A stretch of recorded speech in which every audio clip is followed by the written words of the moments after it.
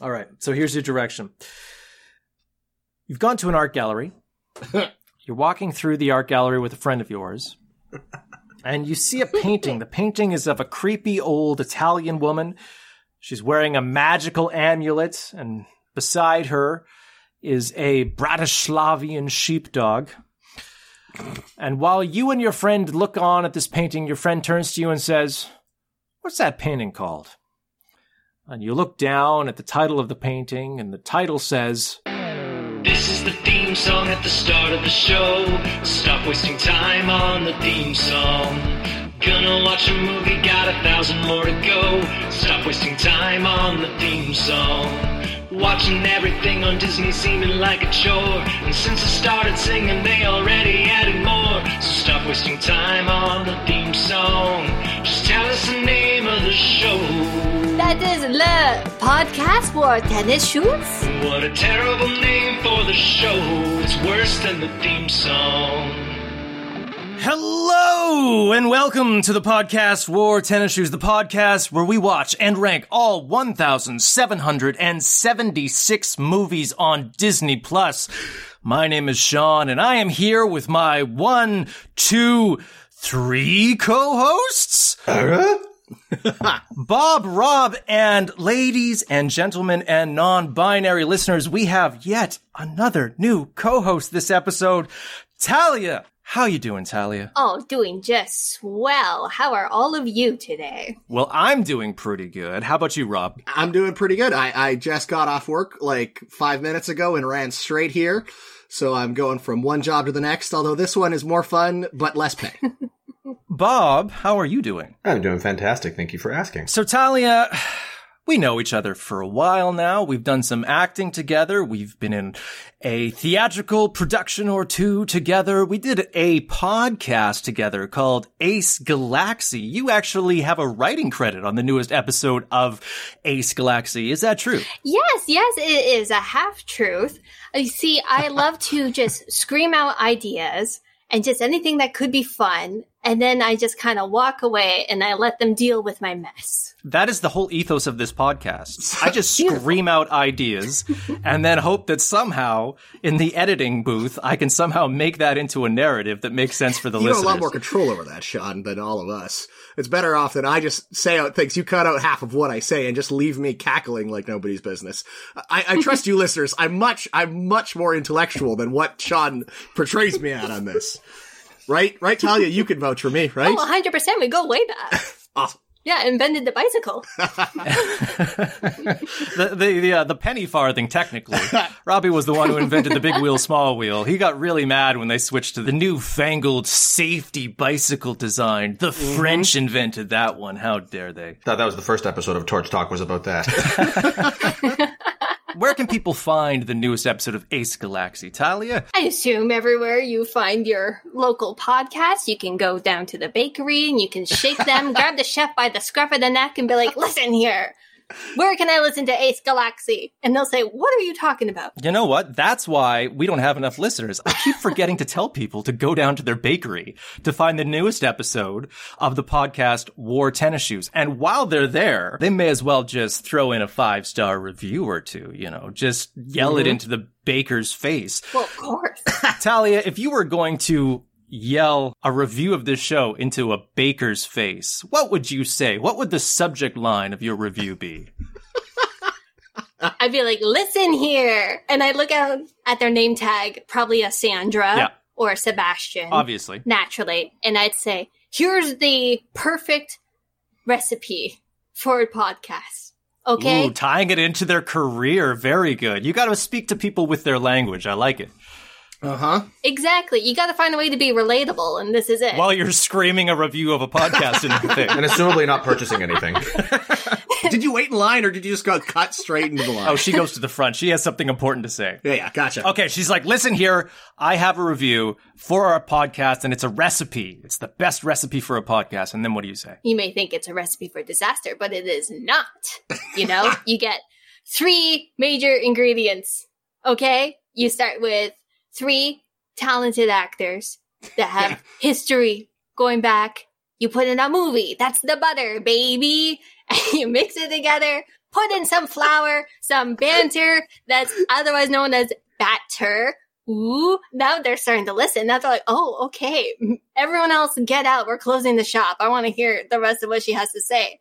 And I say, you know what? The best thing you can do is listen for yourself. You go listen to the podcast and you discover what it means to watch a movie again, because you're doing it wrong, sweaty. And then that's it. Did you nickname the Sebastian or Sandra Sweaty? Is that? Oh, yeah.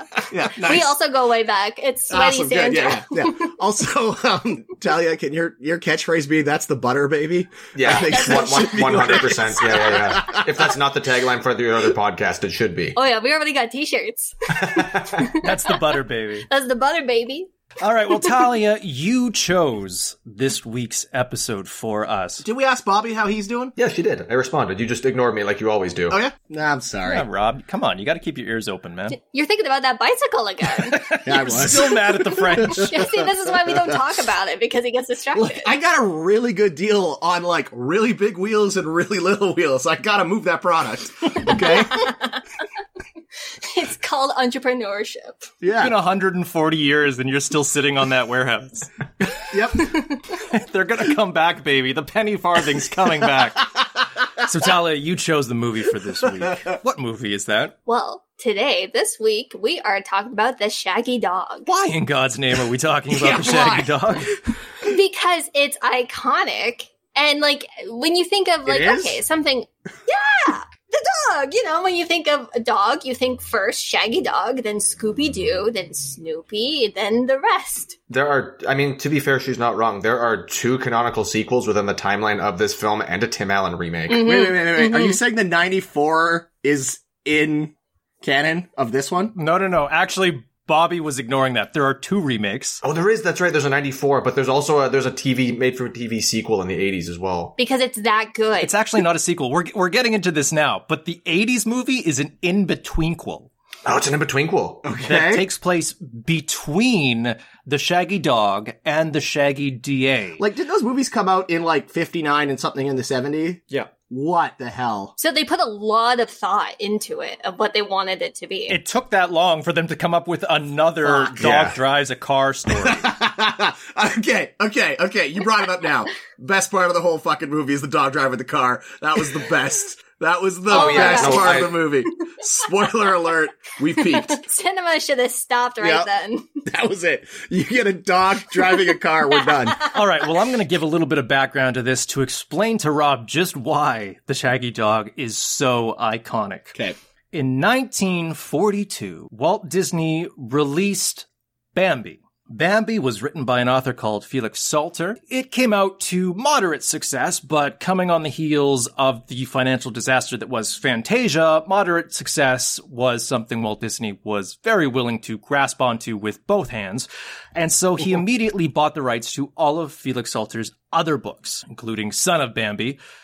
I don't think that's the actual title. It's something about like Bambi's children though. And a book called The Hound of Florence. The Hound of Florence is a book about a teenager in Italy who is cursed to constantly turn back and forth from a dog. And he considered making that into an animated film. Then, in 1957, 2 things happened. 1, Disney released Zorro, which we've talked about and is awesome. Okay. Yes.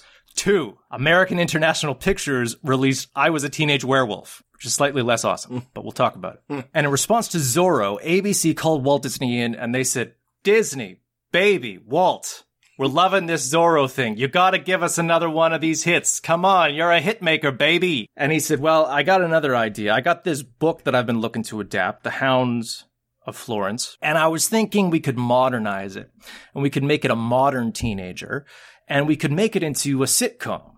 Like an I Love Lucy kind of thing, but about a teenage boy who keeps turning into a dog. And ABC was like, Walt, baby, that's awful. I hate it. Get out of my office.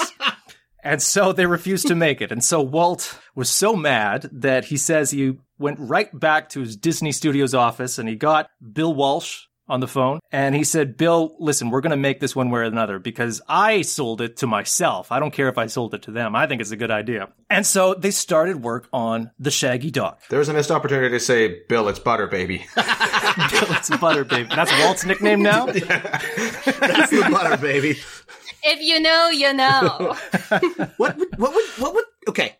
Like, they found enough, maybe they found enough hijinks to get into over the course of this one movie for a teenage boy to turn into a dog. Can you imagine like a 36 episode run of season of this guy turning into a dog at all times? The thing is, I actually can. What would they've done? Because every sitcom in like the 60s was a ridiculous, one episode premise that they stretched out for like 7 seasons. Okay. Like, I Dream of Jeannie. You also watched Dog with a Blog. Like, not ironically. You watched all of the Dog with the Blog. Have I explained to you the premise of that show? It's a dog with a blog. No, you're not. Okay, you're getting ahead of yourself. I don't know how you guessed it, but this dog has a blog. Have you seen it? You must have seen it.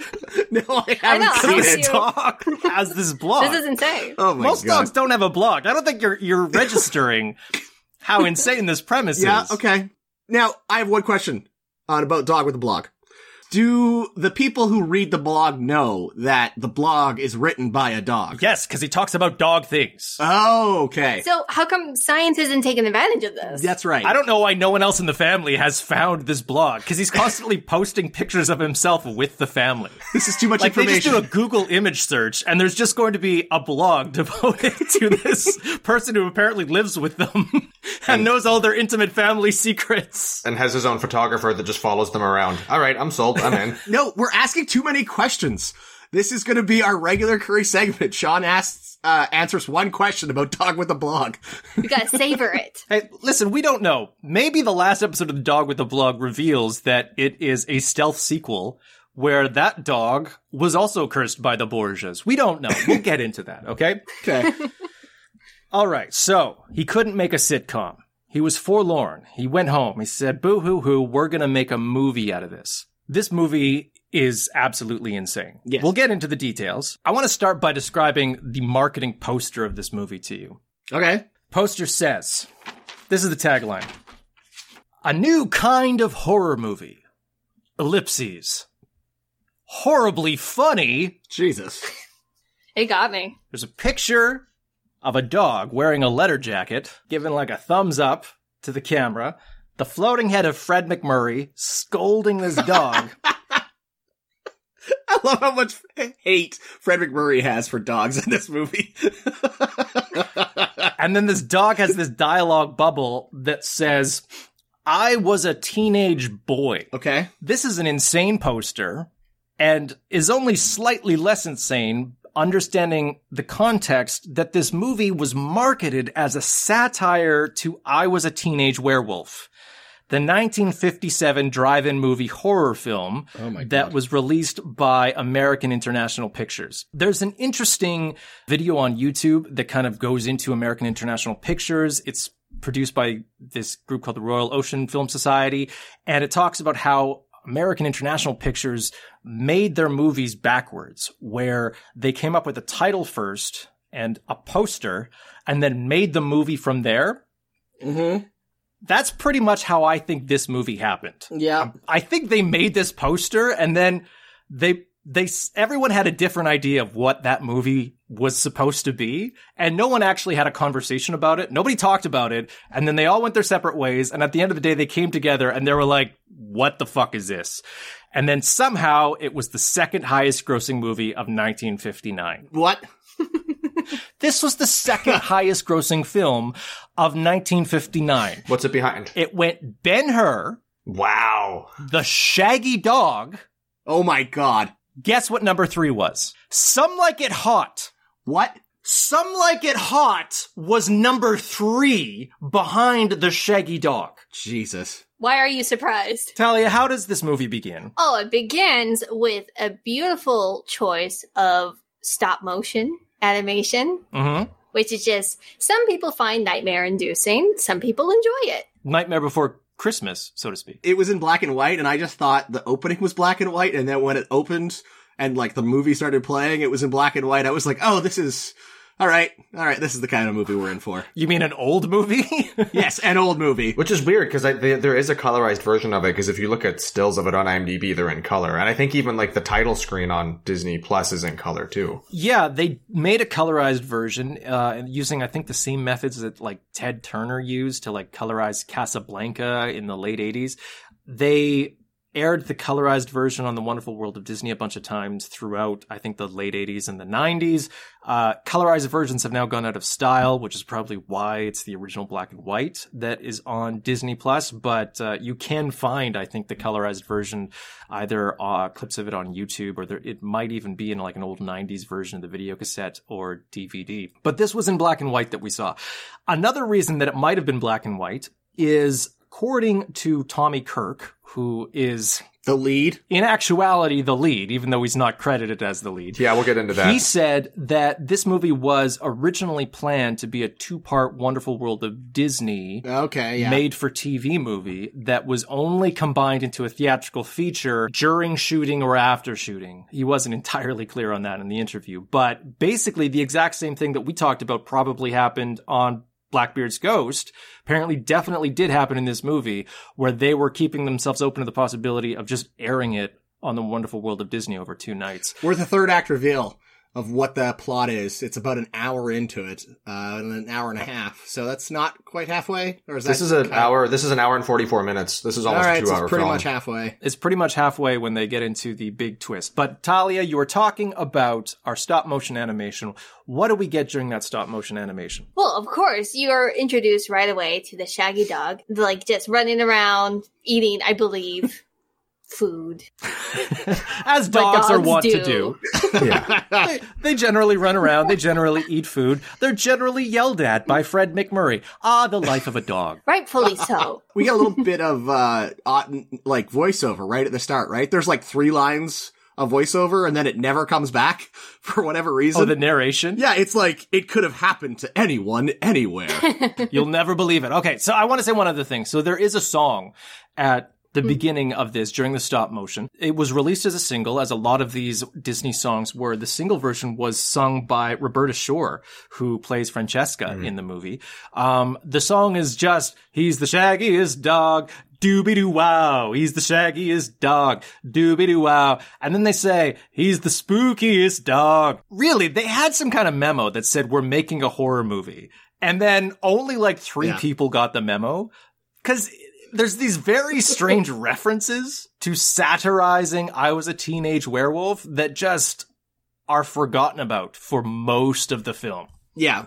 I never picked up on any of them. Like that film poster is just, I was a teenage werewolf. He says, I was a teenage boy, which doesn't make any sense as a line to say unless you're directly referencing that movie. And we also get the headline that this movie stars, Fred McMurray and Gene Hagen. Yeah, that's right. Yeah. Top billed Fred McMurray, second billed Gene Hagen. I timed how much they're in the movie. It's an hour and 40 minutes. Fred McMurray is in the movie for 24 minutes. Okay.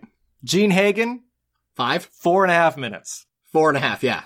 Jesus. They are 1 and 2 billed. If you watch the trailer to this, there's 2 things I will point out. 1, they say, come see Fred McMurray and Gene Hagen starring in The Shaggy Dog at a theater near you. Oh my God. 2, there's an image of Fred McMurray in the car with the dog. Like, they marketed this as a movie that doesn't exist. Like, none of that happens in the movie. That was actually kind of my first note of this, was like, when we get into the actual movie after the credits, was it really sells you on the dad as the main character and the son is secondary. And then like 5 minutes in completely throws that plot out the window, but occasionally revisits it throughout. Like there is Tommy Kirk's the lead, but there's no lead in this movie. I mean, arguably the dog is the lead in the movie. Yeah, it's like they remembered they had a contract with Fred McMurray and they were like, oh fuck, he keeps showing up to set, throw him in a scene. You saying that it's a sitcom, like, or started off as a sitcom almost makes more sense, because you're like, okay, I could see like this is the episode about the dad, this is the episode about Whitby. Oh, and you're like, okay, yeah. If you play it as like a mini series or whatever it would have been, you're like, all right, yeah, I could see this as like 20-minute episodes of a show. We have this narrator that comes in after the credits end, and the narrator tells us that this is a Shaggy Dog story. Do you know what a Shaggy Dog story is, Talia? something so whimsical yet terrifying at the same time that only Disney can put it to film. That's a good pitch. That's a good pitch for this movie. Bobby, though, do you know what the colloquial understanding of a Shaggy Dog story is? I can't say I do, but I'm waiting for you to enlighten me. Okay. A Shaggy Dog story is a type of joke. It's a joke with a very rambling, kind of non sequitur style body text that ends in an anticlimactic or extremely groan-worthy punchline. God, okay. All of this makes sense. A good example of recent Shaggy Dog stories would be like Norm Macdonald going on talk shows and doing the moth joke. Yeah. That runs for like 8 minutes, and then it's just the moth talking about how horrible his life is, and then at the end the punchline is, well, why'd you come in here? I'm a pediatrician. And the moth says, well, the light was on. But and that's a Shaggy Dog story. Another classic example would be the Aristocrats joke format. I don't know if you guys ever saw the documentary about the Aristocrats joke, which is this family goes into a talent coordinator to pitch their Aristocrats routine. And then the format of the joke is you just tell the longest, most vulgar version of a like sexually deviant comic routine, and then at the end the talent agent says, what the hell is that? And then they go, the Aristocrats, and then that's just the joke, and everyone knows what the punchline is, but the point of the joke is to make the body of it so ridiculous and long that it kind of makes people laugh in that way. That's what a Shaggy Dog story is. Is this a Shaggy Dog story? This is a very long-winded film. I mean, it kind of just ends anticlimactically. Yeah, I mean, that's a good way of putting it. It's long-winded, and it's anticlimactic. Yeah. So maybe? Yeah. But that also just kind of sounds like it's just two characteristics of a bad movie. So, sorry. Sure. I don't want to give Walt Disney any credit for being more meta than we need to with the idea of this. Like, but the film is a Shaggy Dog. It was in the title and you didn't see it coming. They say at the beginning, this is a Shaggy Dog story. Like, they're clearly announcing it. It just seems badly told. It just seems a story badly told. It's almost like at the end where they're like, it's not bad, it's a Shaggy Dog story. Yeah, totally. I swear. No, we meant it to be like this. It's a story about a Shaggy Dog. I do like the fact that, as you said, we get 5 minutes of, what's his name? Fred McMurray being the lead character, of him just basically saying how much he hates dogs and wants to murder them. Okay, but we are treated to a shot of like a dog being the hero of the town with a medal on the front page of the local newspaper. I mean, like, that was amazing. It's the best. It's the best. And he's just like, ugh. Why did it have to be a dog? Anybody could have done that. These goddamn dogs saving babies. Ugh. He's basically the J. Jonah Jameson of dogs. Yes, he is. Totally. It's like, those dogs, bring me pictures of dogs! And then it's revealed that he's a mailman, and I audibly laughed at that. Like, it completely, it paid off. There was so much buildup about how much he hates dogs, and then it just reveals he's a mailman. Everyone knows mailmen hate dogs, dogs hate mailmen. So it actually worked for me in that bit. I laughed. I was like, all right, that's clever. So right as we're introduced to Fred McMurray, we do get the last of our narration. Our narrator appears in the movie and says two things. One, this is a Shaggy Dog story, which is debatable. And two, the lead of our story is Fred McMurray, which is definitely not true. So the narrator comes in to say two false things. The thing about Fred McMurray is that the narrator says, this man loves people, but hates dogs. He definitely hates dogs. I'm not sure he loves people. Nope. He seems to hate his sons. Yeah, he doesn't. He seems to have a very frigid relationship with his wife. He won't even like physically touch her. Yeah, they don't kiss. They air kiss. Yeah. Well, they were saying he didn't even start dating until he was 20, which, fine, no shame in that, but he's still shy. Well, he's like this Ronald Reagan incel who just like hates everybody. He's definitely a curmudgeon. So again, this opening narration doesn't, none of it makes any sense. But Fred McMurray is at the table and he's reading the newspaper and the headline is Local Dog Saves Baby. It's the best. And he's like, oh, God, oh. Fuck this dog. These dogs. And then he says, what did he do? He saved a baby from a burning Anybody building. could have done that. Anyone can do that. It's like, if I ever see a dog, I'm gonna go get my shotgun and shoot it. What stood out for me in this scene, and And it was kind of the only shot in the movie that's shot this way. What the conversation between the mother and father is shot like a modern film, where a lot of these older movies we watch, it's kind of just like one establishing master. This has a master with coverage of each actor, and it snaps back and forth between the two and then ends the shot with the master. It has shot reverse shot. You're right. And a lot of the stuff that we're watching has none of that because Walt Disney kept hiring TV directors. Yeah. Maybe it's because this film was directed by Charles Barton, who has 2 previous credits that stood out for me. The first credit is he directed 1948's Abbott and Costello Meet Frankenstein. The second credit is he directed 1949's Abbott and Costello Meet Boris Karloff. I will note that Boris Karloff did not star in Abbott and Costello Meet Frankenstein, but did star in Abbott and Costello Meet Boris Karloff. It's actually to the point that when Boris Karloff died, one of the local newspapers in Los Angeles ran the picture of the other actor that played Frankenstein in the newspaper for Karloff's death. So that's not that surprising, unfortunately. So anyway, this guy knew how to do shot reverse shot. Yeah. And we also get like 2 of the 3 lines that Jean gets. Oh my god. She has like 4 lines in this movie. But they're good. I don't remember him. I like it. She says he's wondering why dogs hate mailmen. She's like, perhaps it's because they always bring bad news. I thought, okay, interesting method to that, I guess. But they also bring good news, birthday cards. To adults, it's all bills. It's just taxes. Well, it's because Fred McMurray's such a curmudgeon. He just seems like he's always bringing bad news. Fair. So Jean Hagen was famous for playing Lena Lamont in Singing in the Rain, which we all know as Ms. Well, of course we can talk. Doesn't everybody? Mutual, I'm sure. I did not put that together. I know. Because in that movie, What? she plays an actress who the director does not want her to say any lines. And in this movie, the director clearly doesn't want her to say any lines because she has 4.5 minutes of screen time despite being second billed. After we meet these 2 parent characters, we're finally introduced to the actual lead of our film. Talia, who is that? Well, that is our beautiful Wilby, That's his name? played by Tommy Kirk. Because the 2 kids' names are Moochie and Poochie, right? You had been saving that one, right? You wrote that down. Moochie and Poochie. Yeah, I wrote that one down. They called the guy Moochie, and this other one's a fucking dog. How could it not be Moochie and Poochie? You know what they called him Moochie? All right, so I'm going to get into this kid. So Check off list, made the Poochie joke. Okay?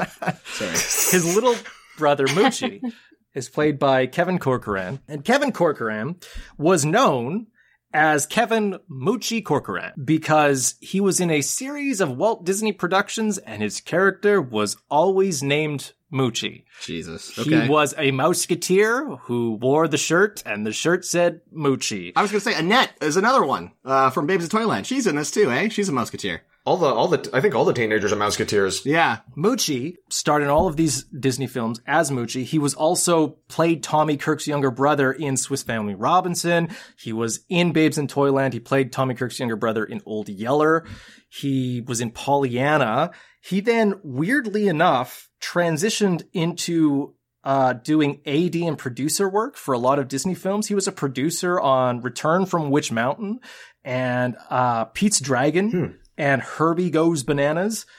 He then was an AD and director on Murder, She Wrote. So, interesting career there, man. At the time, he was known as Moochie. And so, in this film, he's Moochie, which is such a weird thing to go by. They try to play it off as it being a nickname for Montgomery or something. I was so mad. Yeah. No. I was like, it's not Monty? No. Are you kidding me? Yeah. It's weird. It would be like if the Slinky dog in Toy Story was named Ernest.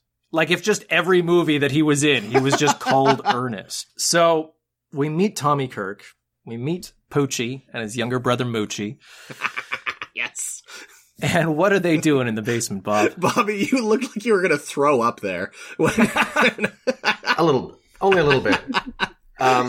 He's building an anti-missile rocket in the basement to deter whatever rocket missiles the Russians assumably have pointed at America at the time. He's blowing up his house.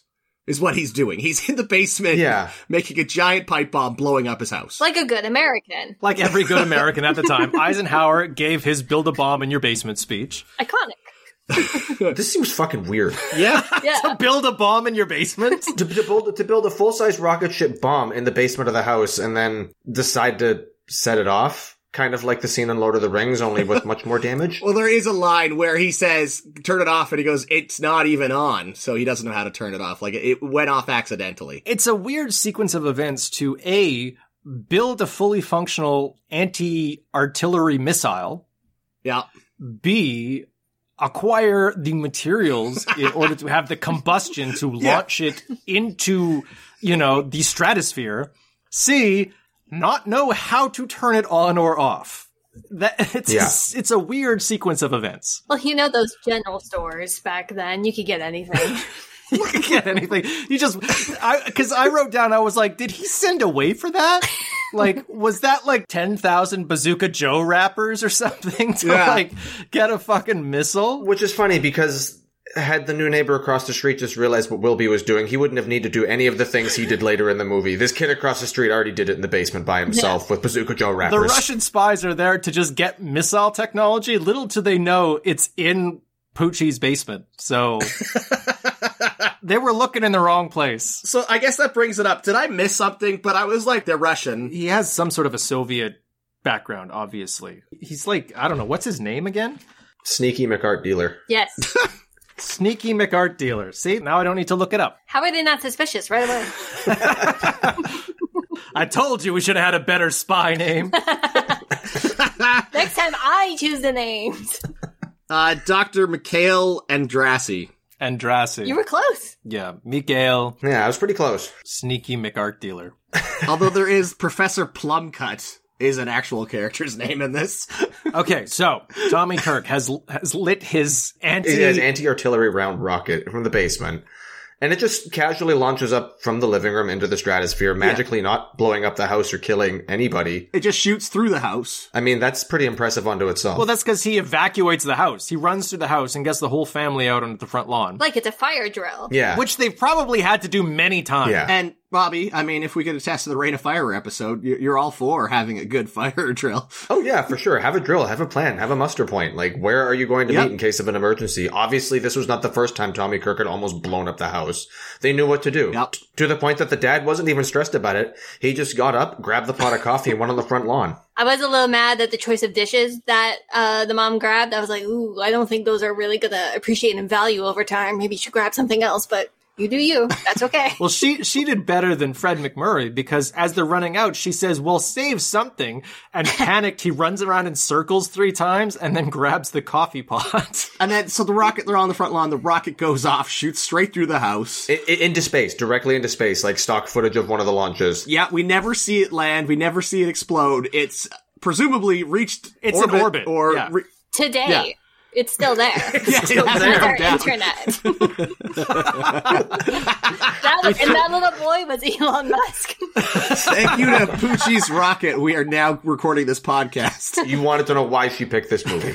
So, like, his dad says, enough of this. You gotta get rid of your rockets and your chemistry sets and all your animals and stuff. Because he's like a mad scientist. Oh, yeah, He's like, you gotta get rid of all those chemicals, all those explosive, all the animals he's doing tests on? Like, what is he doing down there? He has chemicals and animals and rockets. We know what the rocket's for, but what are the chemicals and animals for? Is he like the reanimator down there? He might be. Yeah. When they're cleaning out the basement, there's like a taxidermy owl in the back at one point. This couldn't happen to anyone. This is karma getting back at him for all the animal testing he did. The Borgias were actually just animal lovers. Yeah. And the curse right, is just about people who would deign to test on animals. There is a nice shot when they're outside and they're watching the rocket go up when Fred McMurray is frustrated with Wilby. He almost pours the pot of coffee on his son's head, but then restrains. Wilby has a weird line here where he says, boy, it sure would be nice to be riding that rocket right now, Dad. I think the line is supposed to be like, I wish I wasn't here about to be assaulted by my father with hot coffee. But the way he says it, I'm like, is he going to ride it like Slim Pickens and Dr. Strangelove? Like, what is he imagining?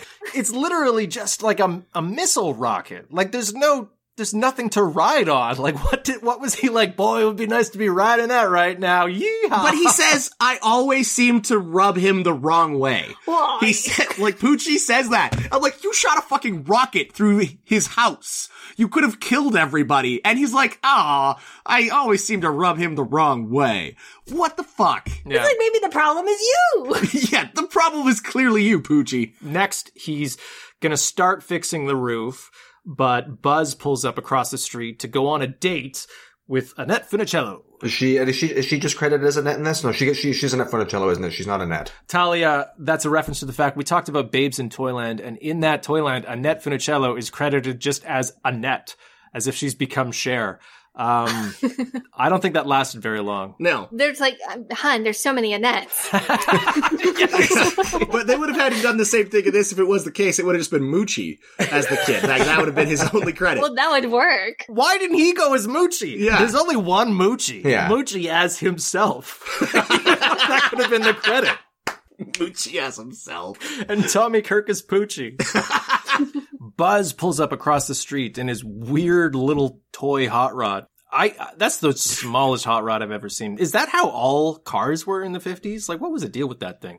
I think it's a certain type of car. He built it himself. In his basement? Yeah. Every single child in this whole town just has a laboratory in their basement. I like how Buzz has a buzz cut. He's the most Buzz-looking guy I've ever seen in my life. Yeah. Yeah, God, I think. yeah. Like, if I was to rank buzzes that look like a Buzz, you have Buzz Aldrin at number 3, Buzz Lightyear at number 2, and this dude, number 1 with a bullet, he's the most Buzz I've ever seen. Oh, Home Alone doesn't even make the list. We don't support that kind of bully. He didn't hit the podium. There's no medal for 4th place. I don't know. That Buzz is woof, is all I have to say. Ooh, good one. Bobby, what happens next? So as he's there to pick up Annette to go and play tennis with her. But as Tommy Kirk and Buzz are looking, they notice there's a new neighbor moving in across the street, and they have to go and meet her. And Buzz just lets Annette just sit in the car forever, because that was my note. They literally leave Annette in the car. I mean, it's not like they can close the door or anything. It's a ragtop car. You can just see her. Well, I don't even think it has a roof. No. Like, even tucked away. Halfway through, she just gets up and walks back in the house, and she's like, I guess I'm not going on a date then.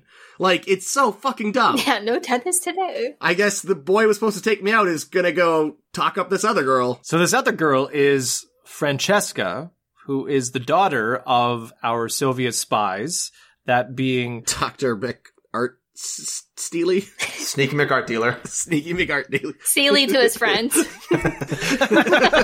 But to you, Poochie, I'm Mick Art Dealer. The full name, Poochie. And Francesca is one of the most annoying characters I've ever seen. I don't mind the actress. Roberta Shore does a perfectly fine job with this. She's like 16 in this. She looks a lot older. Well, yeah, most of the kids in this are actually, because Annette's she's like 16 or 17 as well. She's 17. Weirdly enough, Poochie is 18. Oh, he is? Okay. He's like the oldest, and he comes across quite a bit younger, but, you know, girls mature faster. But she's only 16. She looks quite a bit older, and I think she does a good job, but the character is extremely annoying. Maybe possibly intentionally, but she keeps speaking French in a horrible French accent. So much so that I didn't realize she was supposed to be Russian. Oh, yeah. I thought the family was French. I don't know what they are. Like, they're a mishmash. I guess that's the best way to be a spy. You come in, your spy is Steely McArt Dealer, your daughter is speaking weird broken French, and, you know, immigration office is like, I don't know what the fuck to do with this. Let him in, I guess. Yeah, where the fuck are you from? Some indeterminate European country. Someone named Steely McArt Dealer is least likely to steal art. It's 2 on the nose. It can't be him. What's the dog's name? The dog's name is Chiffon. It's played by a dog named Sam. And we'll maybe get into the details, but I will just say right now, that is some excellent dog acting in this movie. Fuck yeah. Yeah. Oh, yeah. Give the Oscar to that dog. Give the dog the $10,000. Yeah, the award for, like, goodest boy goes to Sam the dog. Like, he was amazing in this movie. There's really weirdly bad dog puppetry, which may or may not just be them actually, like, moving the dog's head back and forth. I don't know what was going on. Yes. Some of it there is. Some of it is you can see they've angled it with shots where, like, they're hiding the hand and the guy's just making the dog's mouth move. That stuff is weird, but when the dog has to, like, do stuff in wide shots, oh my god, it's great. It's great. We'll get to the details of it, but there's some great dog acting. But then there's also shots. Did they have, like, a puppet for any of it? There's some puppets. There's a little bit of puppet. There's a mix. There's also a guy in a dog costume in at least one occasion. I don't know. Is it Frank Oz again? Frank Oz in a dog costume. Bring in Frank Oz. There was, I thought some stuff in the museum. There was like some dog puppet work or something, and it just had like some weird, the deadest eyes. It was. Did anyone else see that or no? Oh yeah, there was some soulless eyes for sure. So getting back to the scene where they meet Francesca. Francesca is moving in across the street with her Boris and Natasha parents. But it's just Boris because she has no mom. It's just Boris. Yeah. So what happens next, Talia? Oh, so we get to hear what half a French accent sounds like. Which, again, I was like, okay, this is fun. And then she continues it throughout the entire movie. I'm like, oh. Yeah. That's what's being 16 and you go to a different country, you learn a little bit of the language and you come back and you're like, by the way, guys, I am France. She's like the most annoying person who came back after a summer abroad. Oh, yeah. Yeah. Where they're just like, oh, I have an accent now. You're just like, no, you don't. Stop pretending. I will mention right now, there's one of the weirdest racist jokes in any of these Disney movies. We do play our regular game, Spot That Racism. They go up to Francesca because Chiffon, the dog, has run up to Wilby and has licked him on the face. So they bring the dog back to try to introduce themselves to this beautiful new girl across the street. And she starts speaking French to them because she's the annoying girl who spent 2 months abroad. And they, in response, start speaking broken pidgin English. Me bring dog you. Basically, they're doing like caveman English. They're doing I Tarzan, you Jane kind of stuff. And then she turns to her father and says, oh, these nice Indian boys have brought the dog back. And then they say, oh, no, we're not. And it's like, they're clearly white kids. Like, I don't understand the joke. Is the joke she's honestly confused? Yeah, the guy was wearing, hello, my name is Buzz name Is tag. she honestly confused? Is she insult? I don't understand the joke. It's extremely offensive, but it's so incomprehensible that I'm just fascinated by it. Yeah. Which is how casual. Yeah. Again, you had to pause. It's like, wait. And she says it as if it makes sense. I'm like, is this supposed to be a laugh line? Is this a joke? What is happening here? All right, at any rate, she invites them in. Let's get past that. All right, so she brings them into the house to show them around. And inside this house is it's just chock full of priceless artifacts and artwork. They've apparently hauled all of this priceless art to then abandon it a week later. We'll get to that. I don't know what their plan is, but I don't know. Steely McArt dealer sure has a lot of stolen art. Particularly, she brings them to a vase that has been placed on the most precarious, stand I have ever seen. The stand is 6.5 feet tall, and it's a foot wide. It's basically the kind of thing that you would put a vase on if the I didn't do it boy was going to walk out a minute later. It's the most, and of course they knock it over and it almost crashes and it's this priceless heirloom, but it's just why, you have a dog. Why did you It's even more ridiculous when you think about the fact that they were moving in that day. Yes, this is the first thing you unpack. Is this grandma? What is? Yeah, is the $3,000 to $4,000 vase on the ricketiest stand you have in the middle of the room. Yeah. Perfection. They have to haul a piano around it. It's insane. It catches the light. Sean, I did want to ask, did you do the math? $3,000 to $4,000? What is that worth in today's money? It's about 30 to 40,000. In 59, it's about 10 times. The $40,000 vase on the ricketiest end table you possibly have. But it's insured. So they're just trying to get it broken. Is what's happening. That's how Steely McArt dealer makes all his cash. Yeah. And his butler, Fraudy McInsurance. Was Francesca dubbed throughout this whole scene? A lot of film was just ADR'd at this time. So, because cameras and things are so loud, there's a good chance, most of her dialogue is just ADR'd. Well, they had, those big, ridiculous cameras, with the 2 big loops. And they're just sending 35 millimeter through. I don't know how they ever got any kind of usable sound, to be perfectly honest. Even, some friends of mine on the West Coast shoot with, with a film camera, an Aria one. And, that thing's not that big, and that thing's still fucking loud. You can't even really use audio for it. Francesca has to bring some of these artifacts to the art gallery. She's sent by her father's Steely art gallery teacher. He now works at art gallery and is a teacher? Crime doesn't pay. Crime doesn't pay. have 3 jobs. It's tough out there. It's tough out there for a spy. So, just to take this stuff to the art gallery. And when she gets there, Buzz ditches him and tries to take Francesca alone somewhere so that he can ask her out on We a gotta date. say one thing. There cuts to... Like contractually obligated Fred McMurray scene that has nothing to do with the movie. Yeah, I liked he had a good line. I wrote it down. He said, "It's a blasted dreaded dog." They're looking out the window because, again, he doesn't like anybody. He's like spying on the neighbors like an old curmudgeon man. And he's like, they've brought a camel. Yeah. How dare they? And so first of all, he's angry about the idea that they have a camel. And then he looks again and he says, that's not a camel, it's a dog. And he's even angrier about the dog. But first of all, he still didn't really like the idea of a camel. Like, this guy just hates everything. Like, he's not just anti-dog.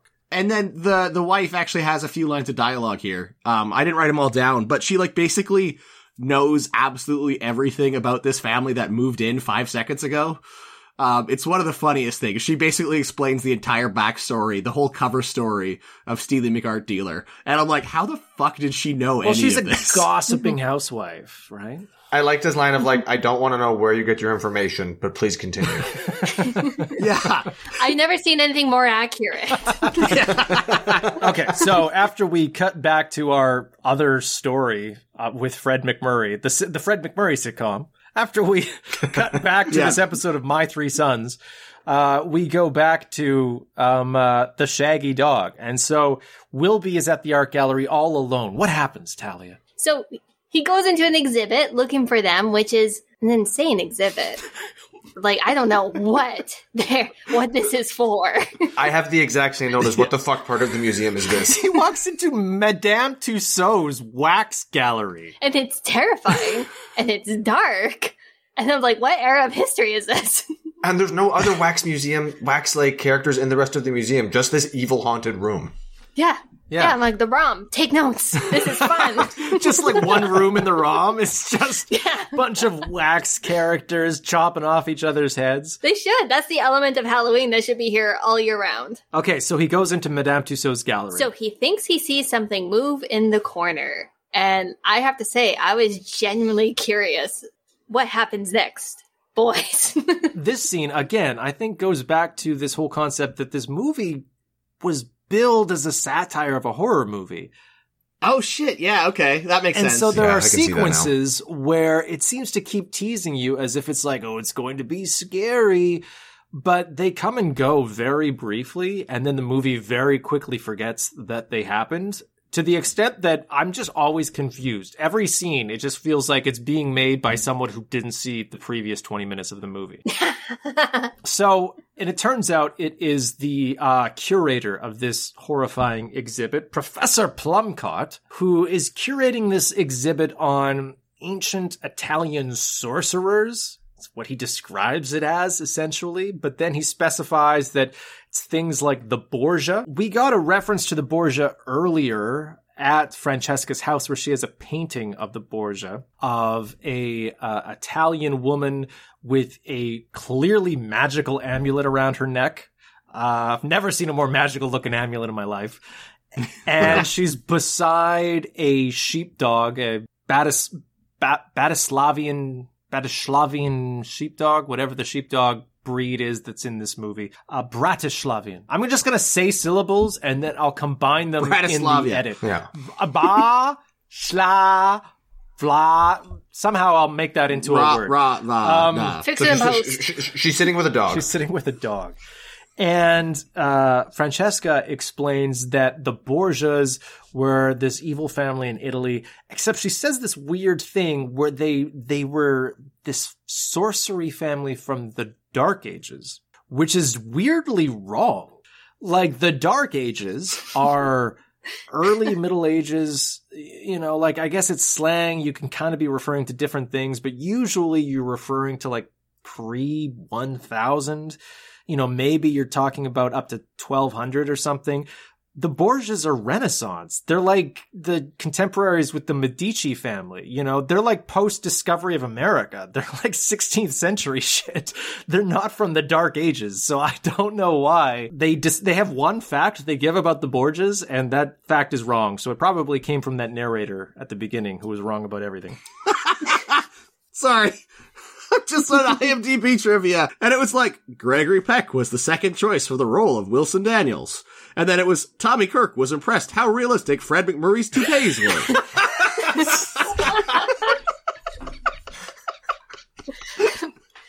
I'm glad they wrote that down. Yeah. I know.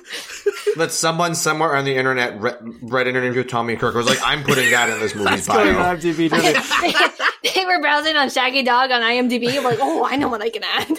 I'm also glad that you interrupted my historical lesson on the Borgias. so You sorry. were like, Sean, nobody wants to hear this. What they want to hear about was Fred McMurray's toupees and how authentic they were to Tommy Kirk. If I know one thing about Fred McMurray, good toupees. The best. So, Professor Plumcott explains to him that all of these people were big into sorcery, and Tommy Kirk goes, you don't really believe in that, do you? And he says, oh, I totally believe in sorcery and shapeshifters and all that kind of stuff. And then he has another line. There are moments on dark and lonely nights when something stirs within us and reawakens ancient fears and beliefs. That line is insane unless it is a reference to I Was a Teenage Werewolf. Like, seriously, all of these things that make no sense in the movie make a lot more sense when you realize they were satirizing a movie that came out 2 years previously. Because that's a line that it's basically word for word the line that the scientist gives in I Was a Teenage Werewolf, the one who turns him into a werewolf. Oh, really? Yeah.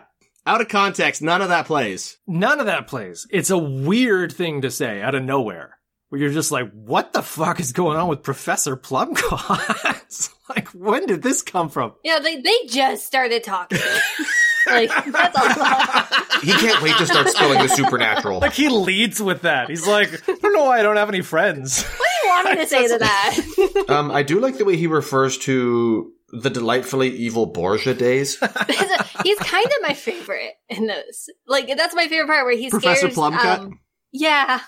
When he scares Poochie and he's just laughing at him for like 5 seconds. I'm like, that's the best thing I've ever seen. He's just fucking with this teenage kid who doesn't know who he is. He's just like, you're right here, you're not supposed to be. I'm gonna mess with you. I'm tell you that on a dark and lonely night, something horrible stirs within all of us. Reawakens ancient and evil beliefs. Run, run. He made sure he was a core memory for him. So as Tommy Kirk is leaving, as he has enough of Professor Plumcott's scary, spooky stories, he trips and falls on a bunch of magical rings. Yeah, they did set it up. He almost smashed the vase. And he gets one of these magical rings caught in his trousers and brings it home with him, moping and shuffling his legs. And Yeah, it's because Francesca and Buzz left him at the museum. Rude. yeah, and now they're going to go on a sweet date. They're going to the dance together, Francesca and Buzz. And Poochie is left cleaning out all of his taxidermy equipment from the basement. And so him and his little brother Moochie are gathering up all their chemistry equipment in the basement. And he comes across the magical ring that was caught in his trousers and then proceeds to try to read the Latin on it. And what happens in this scene, Bobby? Triguna Locoia Dracorum Satis D. That's exactly what happens in the scene. It's the same Yeah. writer, and this guy has one go-to move, and the move is you see Latin, you start chanting that in a musical cadence, because that's what happens here in this scene. It is substitutionary locomotion for sure. Yeah, the exact line is in canis corpore transmuto, but then he starts singing it for some reason. 20 years before Bedknobs and Broomsticks. It's a weird moment. This was the second highest grossing film of 1959. So, I mean, if it worked once, why not do it again 20 years later? So he has this cursed Borgia ring. He says the cursed Borgia ring words. He then sings the cursed Borgia ring words. And at that point, he starts the transformation into a dog. Now, I will point out that the transformation also is the exact same special effect as I Was a Teenage Werewolf. It is the dissolve with the watery intermediary. That's the exact same effect they used to transform him into a werewolf in that movie. So again, it's a straight up satire. Am I the only one who made this note? I said, wait, are you telling me it's not Tim Allen that turns into the dog? I thought it was Fred McMurray who turns into the dog. Because I did not know anything about this. I also assumed it was Fred McMurray. Yeah. Because this movie doesn't know who its lead actor is, it should be Fred McMurray turning into a dog, living the life of a dog, learning the dogs aren't so bad, and coming back home a changed man who loves his family. That would be a much better movie. Right? That would make a lot more sense. Where were you when we were in the writing room? Yeah. We all had the same thought here, right? We thought it was going to be Fred McMurray. I don't even understand why he's in this movie. He's top billed. He has no plot relevance. He doesn't do anything. It's like Drew Barrymore in Scream. He just gets killed. Do you like Shaggy Dog stories? He's like, no, and hangs up the phone. It would be great if he got eaten by a dog in the first He scene. got killed by the dog in the first scene. Yeah. No, that's a movie. They do the psycho switch with Fred McMurray. He goes out to, get the newspaper, and the dog just kills him. And then it's just, all it is a white picket fence, right? And you just see get the newspaper, bends down, all of a sudden you see this dog jump up over top of the white picket fence, they fall down out of camera, screams. And, the blood comes down and makes, the words, the Shaggy Dog. No, that would be great, because then Tommy Kirk would have a reason to hate dogs, and then when Tommy Kirk becomes a dog, he's at war with himself. Dogs killed my father, and yet I am a dog. See, this internal conflict that makes great psychological studies, that make great cinema. They missed their chance. It was supposed to be a horror movie. Okay, now our movie is just about a serial killer dog stalking Fred McMurray. 1 year later, everyone at the high school is scared that the dog will strike again. All right. Well, this movie's already 20% better. Like Cujo, but worse. It can talk. Except this dog can drive a car, running people down. Oh, God. Where are we in the movie? So he's transformed into the dog. There's a really awful shot of Tommy Kirk pretending he's looking in the mirror that is turned to face camera so you can see his face. The mirror cheat is, it's insane. I whispered cinema.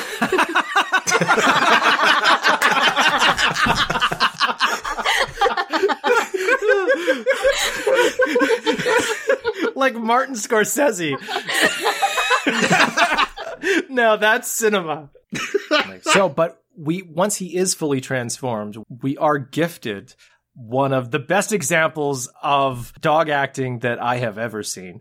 When that dog creeps up the stairs of the basement to the main floor and then creeps out the front door of the house, he's on his tiptoes. I don't know. I didn't know a dog could walk on his tiptoes. I didn't know that was physically possible, let alone you could train a dog to literally go ding, ding, ding, ding, ding, like a cartoon character. It was amazing. I really hope Oscar Isaac is taking notes for the Metal Gear Solid movie. This is how you sneak on camera and make it believable. I always thought that the Thing was probably one of the best dog acting that I've ever seen, but this dog in this movie, he does so many, stunts, I'm gonna call it, legitimately. And, just, as you said, tiptoed, hit its cue, conveyed emotion with its, it conveyed story with what it was doing. And it was a dog, mind you. It was perfect. It drives a car, Rob, okay? It drives a car. And then steals another car. It drives multiple cars. Okay, so the dog sneaks out the front door. When Tommy Kirk transforms into the dog, Chiffon disappears into the ether. Yeah, that's a what happens? Point. I don't understand that either. No. How does the magic work? Because the dog is descended from the same line of dogs the Borgia had, so I don't know if it's supposed to be that the dog is tied to the magic. Because it is referenced that he's one of the last of the breed that's descended from that line. It's almost as if they had this story, and they had a story meeting, and they're like, okay, he becomes a dog. And somebody was like, okay, does he transform into the dog, or does he go into the body of a dog? And they were like, we'll decide it later. And then they never decided. They seem to do both, but it makes no sense. Yeah, someone wrote a scene where he goes over to Francesca's house, and they're just like, but won't they notice that they have two dogs? And they're like, fuck. The other dog disappears. We'll get to the end of the movie, then this plot makes no fucking sense at all.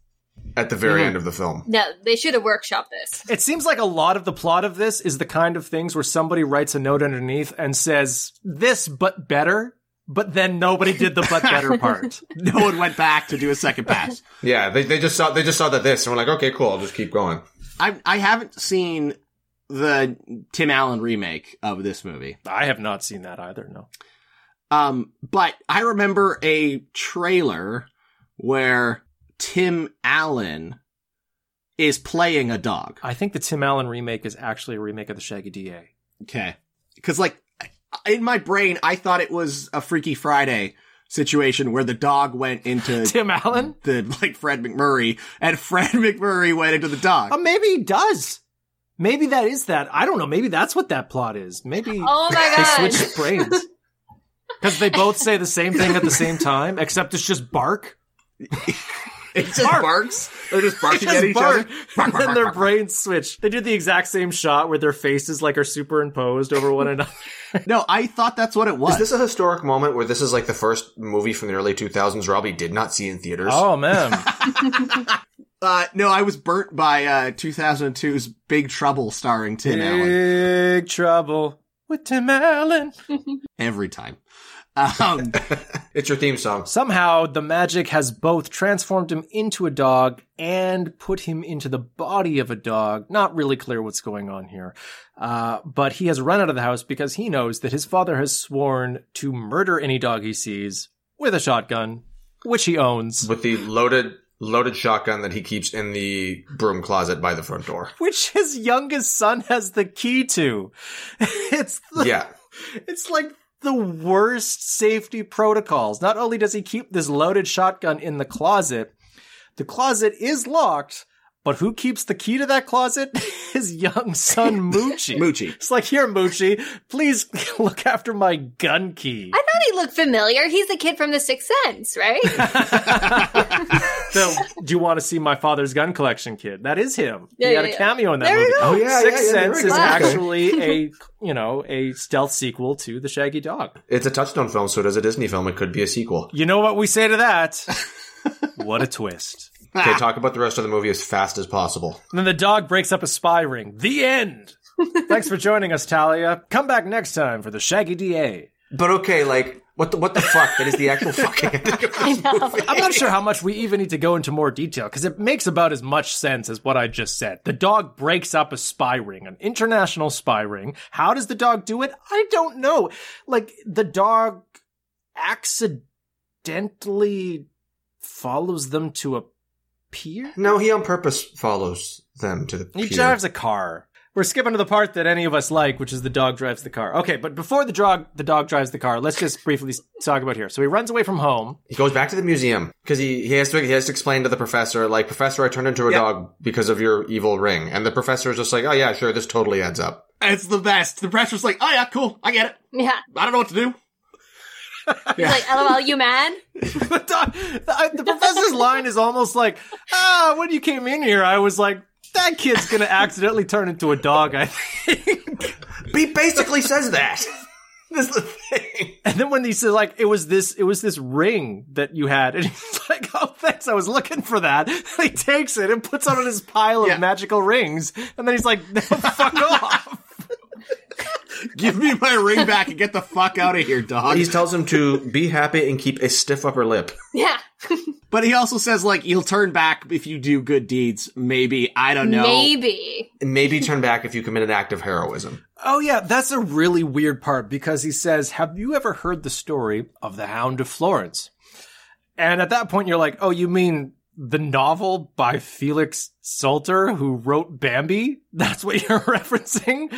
The book that this is based on? Probably that's what happened to you. This fictional novel by the author of Bambi is what I'm referencing to explain what has happened to you. if I had a nickel. If I had a nickel for every time. I had to refer to an obscure text to explain to someone why their life is upside down.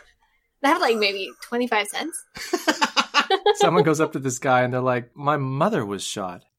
Have you ever heard of Bambi? I know, but you need to hear it right now.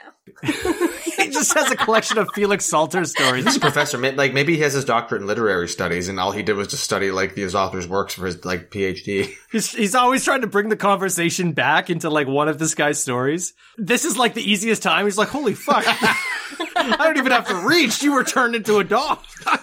This is the scene where there's some, like, very, very clearly puppet with doll's eyes for the dog in this scene, I think, right? The chasm between the quality of dog acting and puppetry is shocking. Like, you'll go for there'll be like a wide shot where like the dog comes in riding a unicycle and juggling, and then like it'll go into a close-up and it's just like a sock puppet, the worst fucking thing you've ever seen in your life. I expect more from the dog puppet. We have higher puppet standards. Well, based on the quality of dog acting, that is not an unreasonable request. All right, so he's gotten his explanation. He's been told the story of the Hound of Florence. It's a good book. You should buy it sometime and watch any movie that it's adapted into. What happens next? So the professor's like, LOL, go have fun. You're a dog now. That's okay. That's not so bad. He's like, I wish I was a dog instead of a fucking museum curator. Surrounded by my cursed artifacts. He tries all the rings and he's like, none of them turn me into a dog. And then he sees this kid come in. He's a dog. He's like, ah.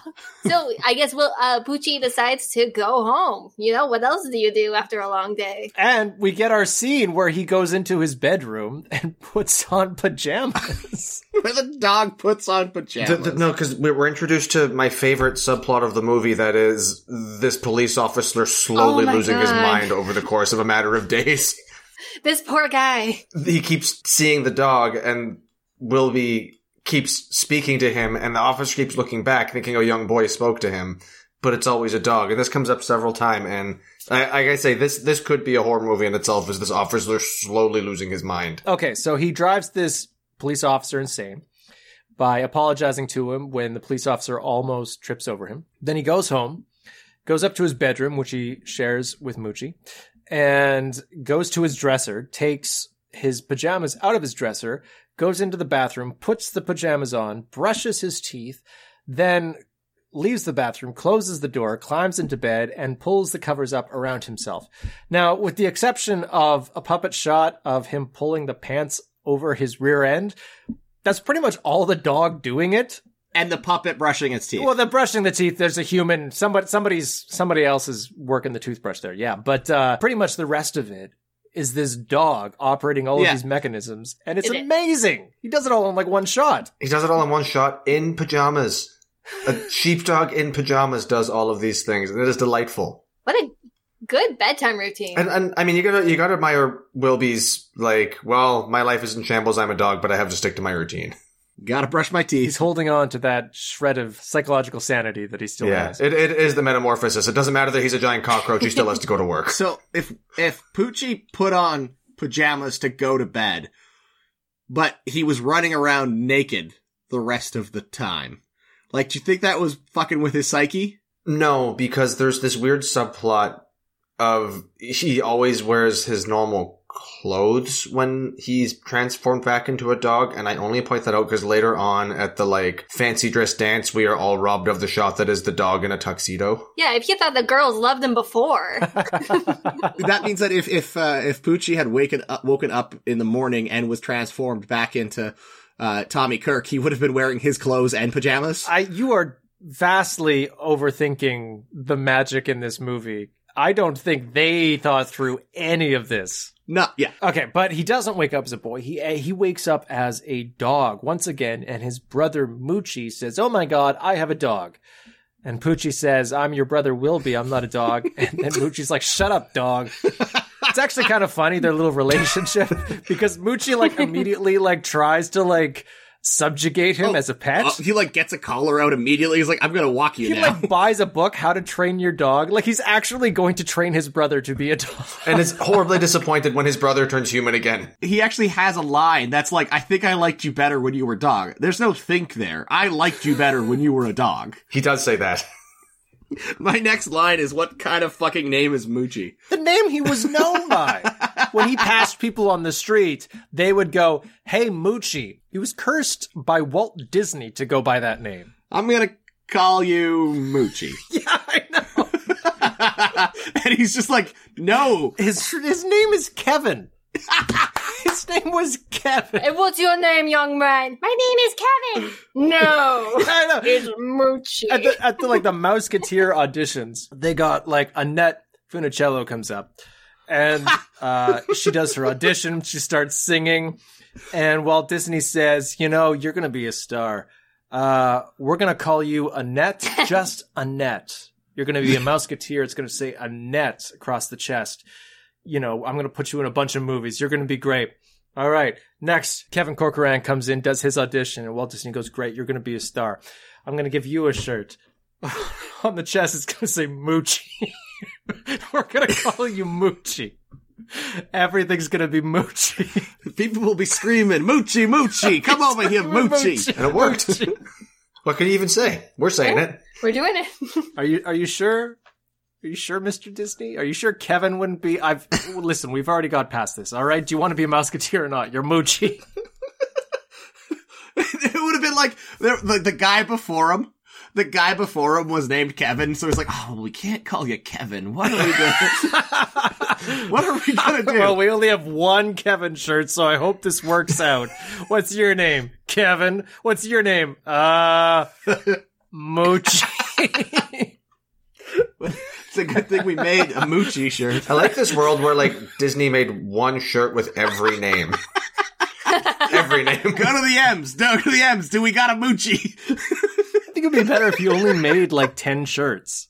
And one of them was Moochie. That's how they did the auditions. They're like, do we have an Annette? Is there anyone here named Annette? Annette Funicello comes up. Annette, okay, you get to be a Mouseketeer. We got an Annette shirt. Okay, do we have a Moochie? It's like an overzealous parent being like, yes, my son is a Moochie. Kevin's like, Mom. But Mom, my name is Kevin. Shut up, Kevin. Moochie. You're Moochie now. Mr. Regard, Moochie. Kevin doesn't pay the bills, Moochie. You go up there. This is why your father left us. What the fuck scenario are we making up right now? The average child star's life. She's not wrong. The casting is based on the t-shirt.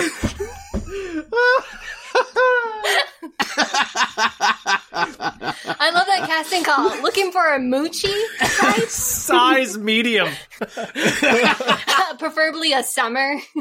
There's a role for everyone. Look, it got Moochie a 10-year career with Disney. Look, what can we even say? What's awful is there wasn't a kid who was actually named Moochie who just slept in that day.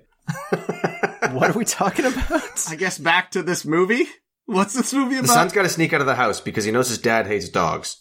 His younger brother even says, gee, I hope Pop doesn't shoot you. Which sounds like an exaggeration a small child would give, but no. Uh-huh. No. No, not this small child holds the key to the gun cabinet. He knows it's not an empty threat. Because you are immediately followed by a sequence of the father trying to shoot this dog and shooting the family's laundry instead. I'd be so mad about the laundry. It's not even like he thought twice about it. His first reaction... This is the moment I've been waiting for. Moochie, get the shotgun. This is the moment I've been waiting for. Moochie says, it's the neighbor's dog. You can't shoot the neighbor's dog. And Fred McMurray says, like hell I can't. Grabs his shotgun, runs into the street, and starts shooting wildly at a dog. The fact that the next scene is not his incarceration is insane to me. I know. I was just like, is this just allowed in 1959? If a dog comes on your property, are you allowed to shoot indiscriminately in suburbia? In 1959, you weren't allowed to own any gold, but you could run through the streets with a shotgun shooting wildly into the air. They gotta keep it fair, you know? You can't take away all the rights. Those were the Eisenhower years. Those beautiful Eisenhower years. And then he wakes up, right? Like he turns back into a human. Well, he goes to Francesca's house, and this is where he... As a dog, they welcome him back because he looks like or is Chiffon. Still not very clear whether he just looks like or is Chiffon. They think that Chiffon had ran away, even though the house was locked. So they put him into a upstairs, and he jumps down the laundry chute. Again, a sweet scene where a little dog jumps down a laundry chute, and then he goes in the basement and tries to get out the window. And the dog operates a ladder. And puts it up against the wall and then climbs said ladder. Their entire mechanism for directing this was to just set up a camera with a 50mm lens in a wide and just watch this dog act out the scene in a oneer. And the dog just sets up this ladder, climbs up, falls, does it again. It's this amazing sequence. Okay, but the important piece of information here, I believe, during this sequence is that the dog finds out, because he overhears, that they're Soviet spies trying to steal missile technology. That's not yet. That hasn't happened yet. We're not there yet. Come on. When are we going to get there? That's after the dance. Dude, we're still not even an hour into the film. We're like 20 minutes into the movie. Okay, we got to speed up then. We got to get through this fast. Oh yeah, we're 2 hours into recording. The thing is with this scene is that isn't what happens, but it spells it out for you. That's exactly what's going to happen. Like, Sneaky McArt dealer invites his best friend over, Shady McCoworker. And right away, I looked at him and went, oh, he's going to hear that they have some sort of plot because he's a dog and he's going to sit in on the room. And that's going to be the end of the movie. And that somehow is exactly what happens. Yeah, okay. So the thing that we're missing is that in between these two scenes, they take the girls to the prom. They go to a dance. Again, it's like a sitcom episode. Basically, they wrote 4 episodes of this sitcom and then crammed them all into an episode. Because they just have generic sitcom story number 3. A boy tries to take 2 girls to a dance at the same time. Because Buzz tries to take both Annette Funicello and Francesca to the dance at the same time, because he has 2 dates, and then he tells Wilby, who's now turned back into a boy temporarily. He's unfortunately Tommy Kirk, the lesser of the 2 actors who play Wilby. Yes. Sam the dog being the better actor.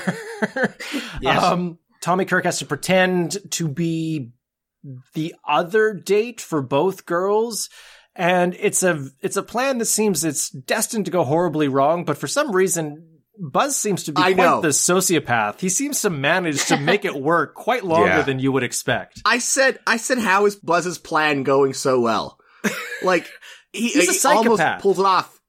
If it wasn't for him turning into a dog, like, his plan actually would have worked, I'm led to believe. He didn't plan for. Yeah. So it's not his fault. Buzz planned for every eventuality except Tommy Kirk my best friend turning into a dog. And that's why he picks on him. He's like, the one thing I didn't plan for. Fuck. Provided you still stay a human for the next 2 hours, we'll be okay. This is gonna work. The line he said, we're just playing a fun little joke on the girls. No, Buzz is a fucking shitty dude. It's so gross, man. And then, as I said, to go even further away from that, you have this awkward dance transformation where Poochie is turning into Chiffon, and you're like, oh my god, this is it. I'm gonna get a dog in a tuxedo at a formal dance. And then you don't get that fucking payoff. I thought they're doing the hand dance. That would have been perfect. Because then, I mean, like, imagine, just one shot. Some third party, just like in the middle of a dance, is suddenly dancing with a dog. That would have been great. Yeah, or it turns back, or he puts the hands up and it's the dog on the hind legs with like both paws going up. Would have been adorable. There's a conga line, and it's just the dog in the middle, midway.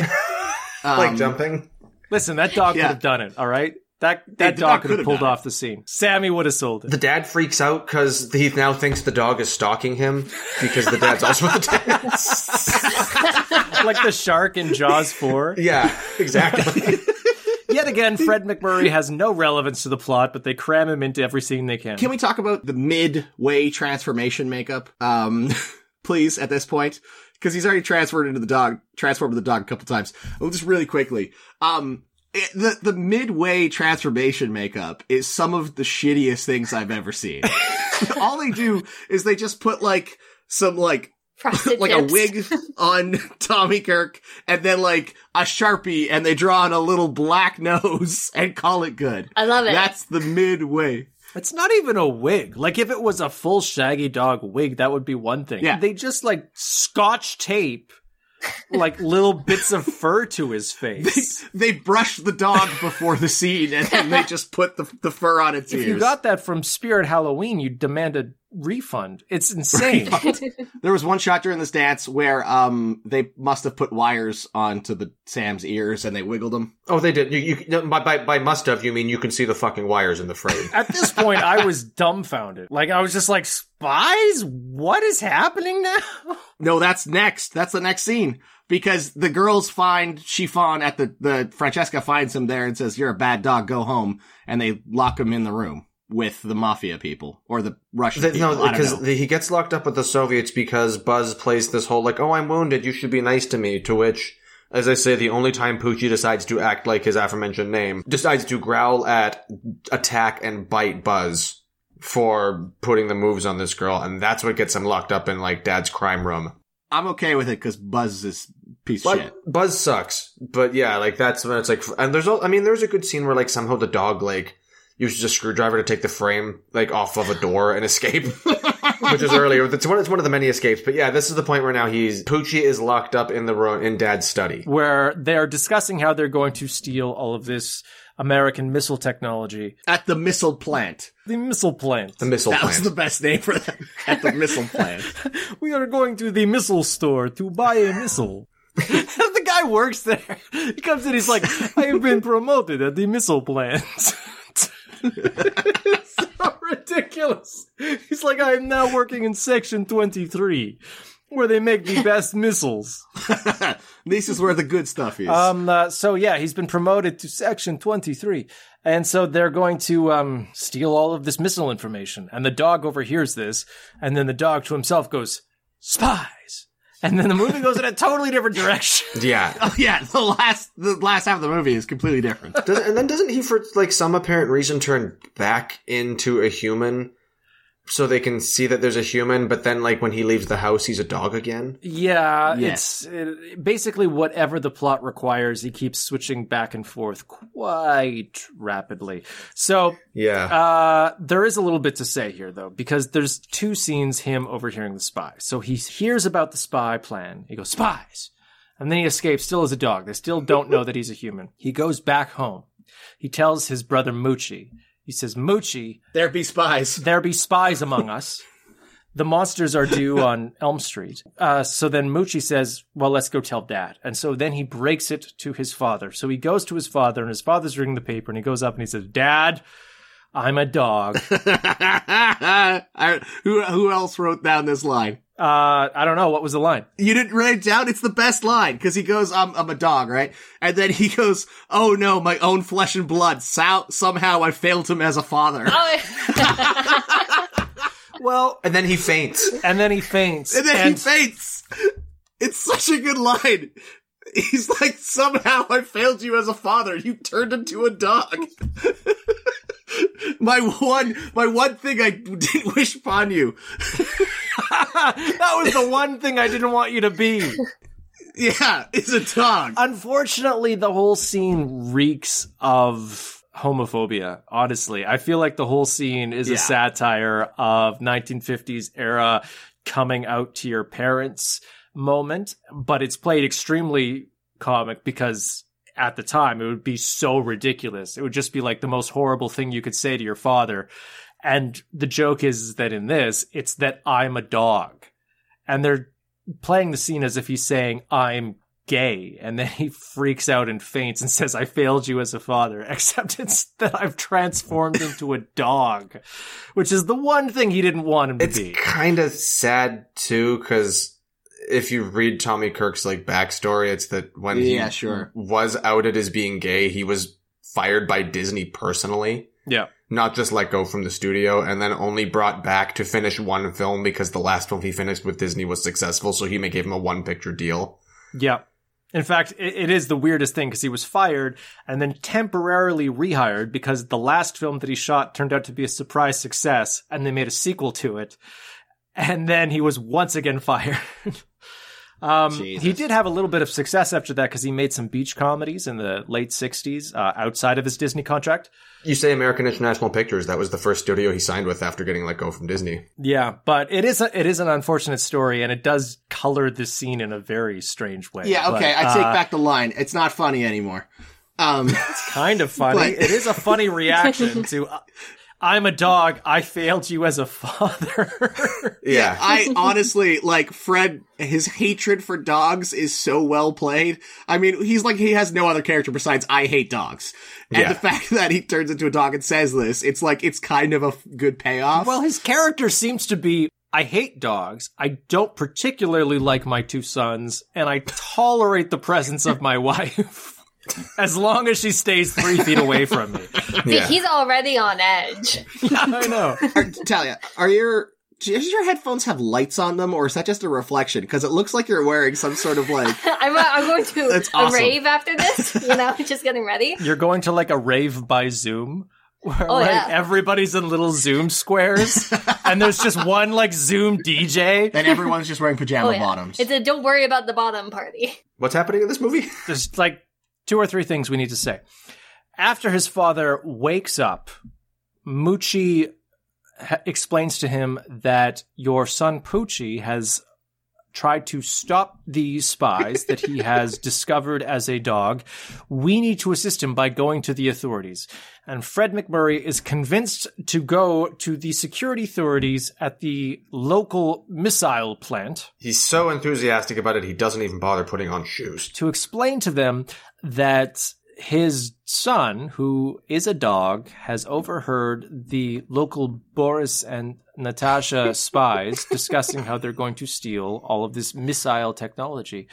And the local authorities say, yeah, no, that makes sense. So you say that your son is a werewolf. And then they go on a long werewolf rant, which again only makes sense understanding that this movie is, at times, somebody thought it was a satire of I was a teenage werewolf. They're really specific about it. They don't even say werewolf. It's they use the word lycanthropy. Yeah, they go into detail about it. Again, somebody remembered that this was supposed to be a werewolf satire, and then they were like, oh, fuck, let's put that in this scene. None of this has any relevance to the plot. It's only to pay off the fact that they're marketing this as A, a Fred McMurray movie, and B, a werewolf satire, both of which aren't really part of the story. So they have to cram this scene in there that doesn't do anything. There's a really weird element here, too, where the psychiatrist, really is like, oh, lycanthropy, the act of when men and women would turn into werewolves and witches. And I was like, why the fuck does the history professor at the museum and the psychologist or psychiatrist at this missile plant, why are they so into these superstitious beliefs?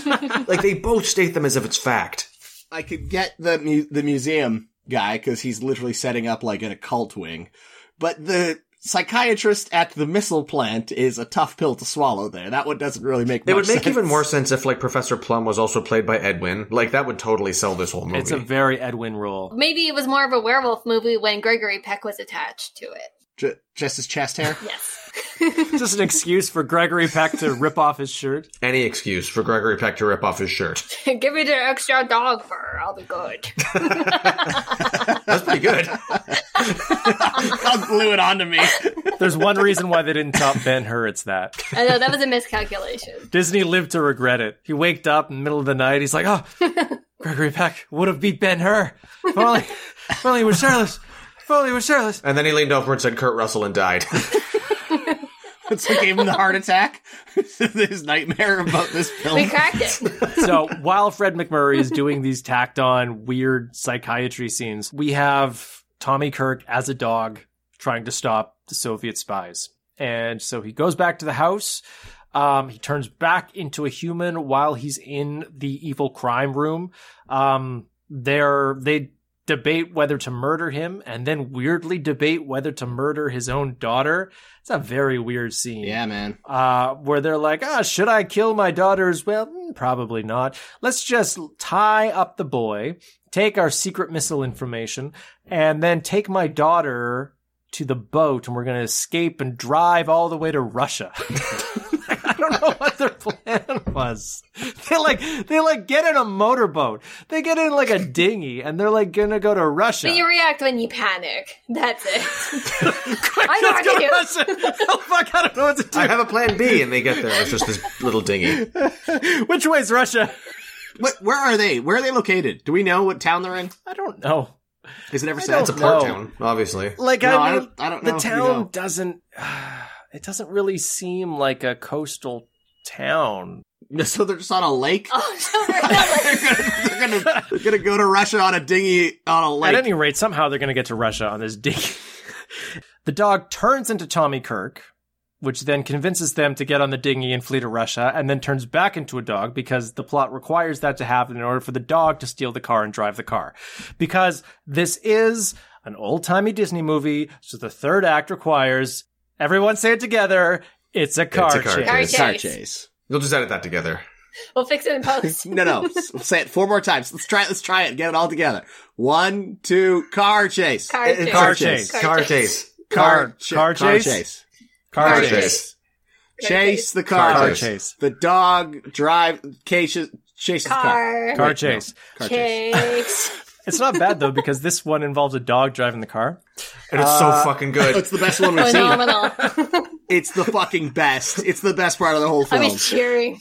Like, all of the close-ups of the dog somehow standing on the seat while operating It's the pedals so and good. driving. It's so good. There's so many scenes of the dog cruising in this, like, hot rod with the top down, with its, like, one paw, like, on the side of the car as if it's, like, cruising, and the other paw, like, moving the wheel as if it's just, like, moving down the street. And you're just like, that's the coolest dog I've ever seen. I 100% believe that dog thought he was driving the car. So the special effect of it Oh, yeah. is that there was someone else. They cut out a panel in the passenger seat, I don't know. and there was someone No else way. lying that. down. I mean, No, you saw the glimmer in his eye.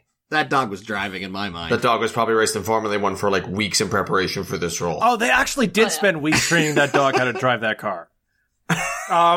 It's actually a cute story. It's a cute story. Like, they took the dog in a wheelbarrow at first, and they, like, drove him around the lot in a wheelbarrow, and the dog just sitting in the wheelbarrow, and then they, like, installed a driving wheel in the wheelbarrow, and the dog pretended to, like, drive the wheelbarrow, and then they, No, like, fuck moved off. up, Are like, you different serious? layers to, like, train the dog how to drive the car. Yeah, that's how I learned how to drive. Yeah, with, like, a little... That's normal. I wrote a line. Wait, this dog is driving. All is forgiven. Like, at this point in time, I like it completely changed my perspective of the film. I mean, I think my note too is just dog drives car with several exclamation points, and my next note is just the word amazing in all capitals. I was so happy. And then I said the next line again was, "Why do I love this?" It's great. It's amazing. I fucking love this scene. All right, so the dog drives the car all the way to the port, stops the spies, rescues the girl. Buzz gets credit for rescuing the girl. Tommy Kirk is quite upset about that. But what happens is the police arrive because Fred McMurray has convinced them to, like, follow the dog that's chasing the spies. And once they get there, they arrest the spies. I mean, did we touch on that? The police stop the dog from driving the car, and he distracts them and steals their car and drives off in a police vehicle. No, we didn't say that. I forgot to mention that. That was quite And then good. the other cops show up to arrest the other police officer, only see the dog has stolen their car and is driving it to the beach. Driving one car isn't enough for this dog. This dog has to drive two different cars, one of which is a police car. And run the sirens. The dog gets pulled over by the cops and then outwits the cops and steals the cops' car. So he brings all of the cops to the port, at which time he saves the girl, stops the spy ring, and the cops arrest the spies. And Fred McMurray is there for some reason because he's also contractually obligated to be in some of these scenes. And then at the very end of the movie, we see a New Hope style awards ceremony where the press is there to bestow a medal upon in the living room. in their living room, which we think is it going to be Fred McMurray, but no, they're actually bestowing a medal on the dog. But Fred McMurray, for some reason, is now quite happy to embrace this dog. I'm not entirely sure why Fred McMurray has come around. He doesn't really have an arc to me. He just seems to suddenly love dogs. Because now he got to be in the paper as well. Because he's mentioned in one of the papers. That's his arc. His arc is that he gets to be second billing to the dog, and so now he loves dogs. He learns to love the dog and hate his son because while the paper is, they're like, get a shot with your son. No, your other son. And it's just Poochie leaving with Buzz being sad outside while the dog praises like Moochie and Chiffon. And then the movie forgets who the main character of the movie is and just kind of ends. I like to think that there's an off-camera Clockwork Orange scene where he learns to love dogs. Oh, like with his eyes pried open? Yeah. They're just showing him footage of like dogs catching frisbees, dogs like running through an open field, dogs saving babies. And he's like, no, I've seen that one and I hated it. Fuck that baby. I wanted to go right back to the beach scene for a quick second because there's a shot where the magic of the movie doesn't make any fucking sense anymore. And when Tommy Kirk turns back into a person, for some reason Chiffon is there at the beach and is wet and has been in the water. When that's not how the magic works throughout the rest of the movie, because Tommy Kirk is the dog that pulls Francesca out of the water, therefore breaking the curse, doing his act of heroism. But then when he and Buzz are fighting and get stuck in the fishing net, Chiffon shows up and is wet. And you're like, but Chiffon wasn't there. Like I said, every scene is made by someone who didn't see the previous hour and a half of the movie. Yeah. Doesn't make any fucking sense. The magic in this film changes from scene to scene because every single script element was this, but better, and nobody went back and made it better. Poochie gets no recognition at all for anything, not by anybody. Not like by the dad, not by Moochie, not by Francesca, not by, like, nobody. The character at the very end is in the exact same position as it was at the start of the film. There's literally a shot of him, like, going to talk to Annette, and she's, like, running off with a different dude, and, like, Buzz still owes him $7. Like, there's no character growth. There's no nothing. He's wet, like, there's nothing. And his father has, like, a medal. It's like... Yes! His Like, it's one of the weirdest endings, because not only does, like, the bad guy get captured off screen, they just don't address any of his situation at all again. It's not even like, well, I guess he can't turn into a dog again. It's like... The thing is, he does. This is why someone grows up to be Dean Jones. A sad old man who's just keeps turning into a dog, even though you're a DA. But we'll save that for the sequel, I guess. He's not a DA. He's a lawyer who's on track to become the DA, but he gets so stressed out he starts turning into the dog again. Oh, spoiler alert. Spoiler alert. I don't know that yet. I hear that happens a lot, though. Okay, well, I think that's the end. Talia, do you have anything else to say about the movie? Is there anything we missed? Does that kind of capture the stuff that you thought was important from this film? I think so. I think we covered everything integral about this iconic Shaggy Dog movie. It is iconic. Somehow it's iconic. This is one of the most successful live-action films Walt Disney ever produced. Fuck. That makes no fucking sense. All right. Talia, I'm going to start with you. Out of the 1 films you've watched so far for this podcast, where would you rank The Shaggy Dog? Number 1. I don't know. Number 1? Oh my God. Just like all the writers for the movies, like, you just go off instinct. You don't have to do any research prior. You just, what your first thought is, throw it in there. That's how they wrote the movie. That's how you review the movie. The first thing into your head, you say it. I've got to start ranking these films before we record the podcast for them, because I ran into this trouble where I rank the movie too high based on the amount of enjoyment I got talking about the movie, not actually based on the film. Because I was going to rate The Shaggy Dog pretty high because I've had a blast today, but this movie was not good. I mean, the dog driving the car is like, if that was just the film, number 1. By far and away. Oh, if this was just shots of Sam the dog, who played Chiffon, just cut together. Yeah. This would be very, very hot. That dog is amazing. That dog won awards for this film. There was like some like best dog acting of 1959, and I was like, well deserved. Well fucking deserved. Fuck yes. Of course. Based on the movie alone, it's gotta be in like just above Oz the Great and Powerful, so it's number 16. That's pretty low. All right, I'm just going to go back to you for a second, Talia. Yeah. So, you wanted to pick this. So what were your thoughts on this movie before coming into this? You had seen it once before. Oh, so I have a confession. I've never seen it. I lied. You lied? I was just like... What? I was ready for Angels in the Outfield. So it's my first time watching it.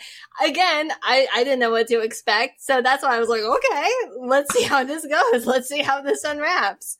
You know? Much like Shaggy Dog. I live on... That's so funny.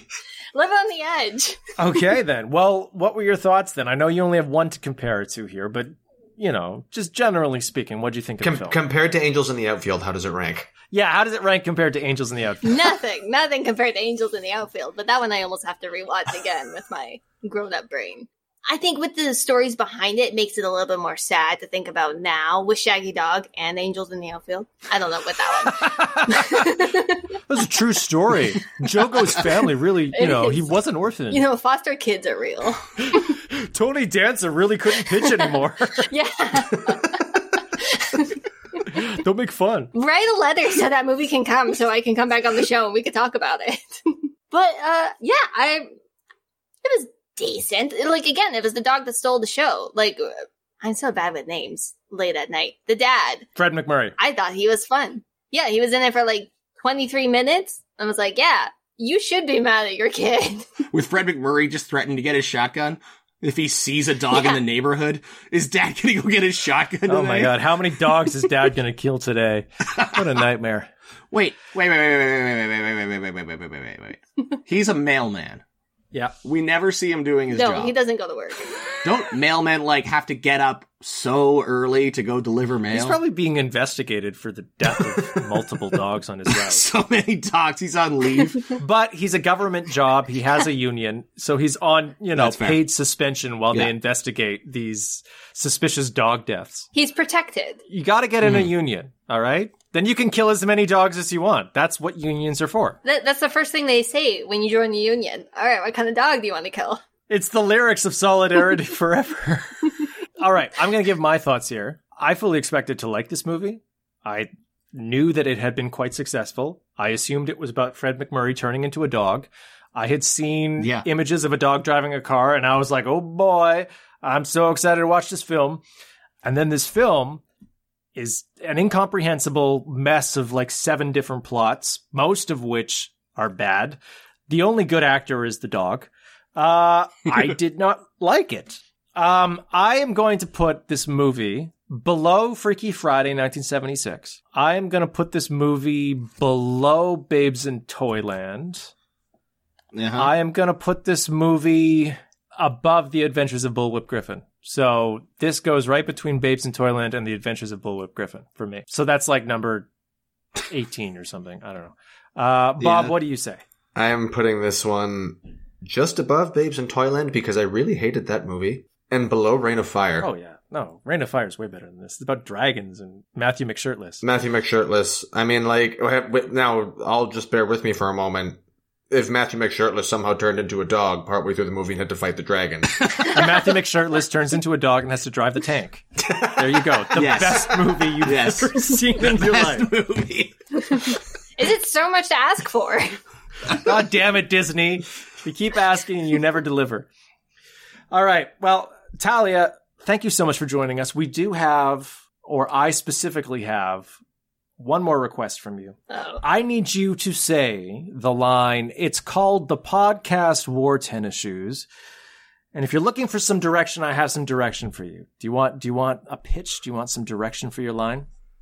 Yeah. All right. So here's your direction. You've gone to an art gallery. You're walking through the art gallery with a friend of yours. And you see a painting. The painting is of a creepy old Italian woman. She's wearing a magical amulet, and beside her is a Bratislavian sheepdog. And while you and your friend look on at this painting, your friend turns to you and says, "What's that painting called?" And you look down at the title of the painting, and the title says, Wait, that is Le Podcast Wore Tennis Shoes? I want to do a half French accent. Yeah, that's good. Excellent. That's very good. That's it. That's the one. Now, Talia, as we end each podcast, we usually end with our catchphrase. So I'm going to need you to say your catchphrase. That's butter, baby. Oh my god. Oh yeah, hell yeah. That's the butter, baby. And that's the show. If you have a suggestion for a movie we should cover next time, send us an email at thepodcastwartennisshoes@gmail.com. We can also be reached on Facebook and Twitter at PodWar. That's at PODWORE. And if you like the show, give us a good review on your podcast platform. It really helps us out. We hope you tune in next time. Thanks.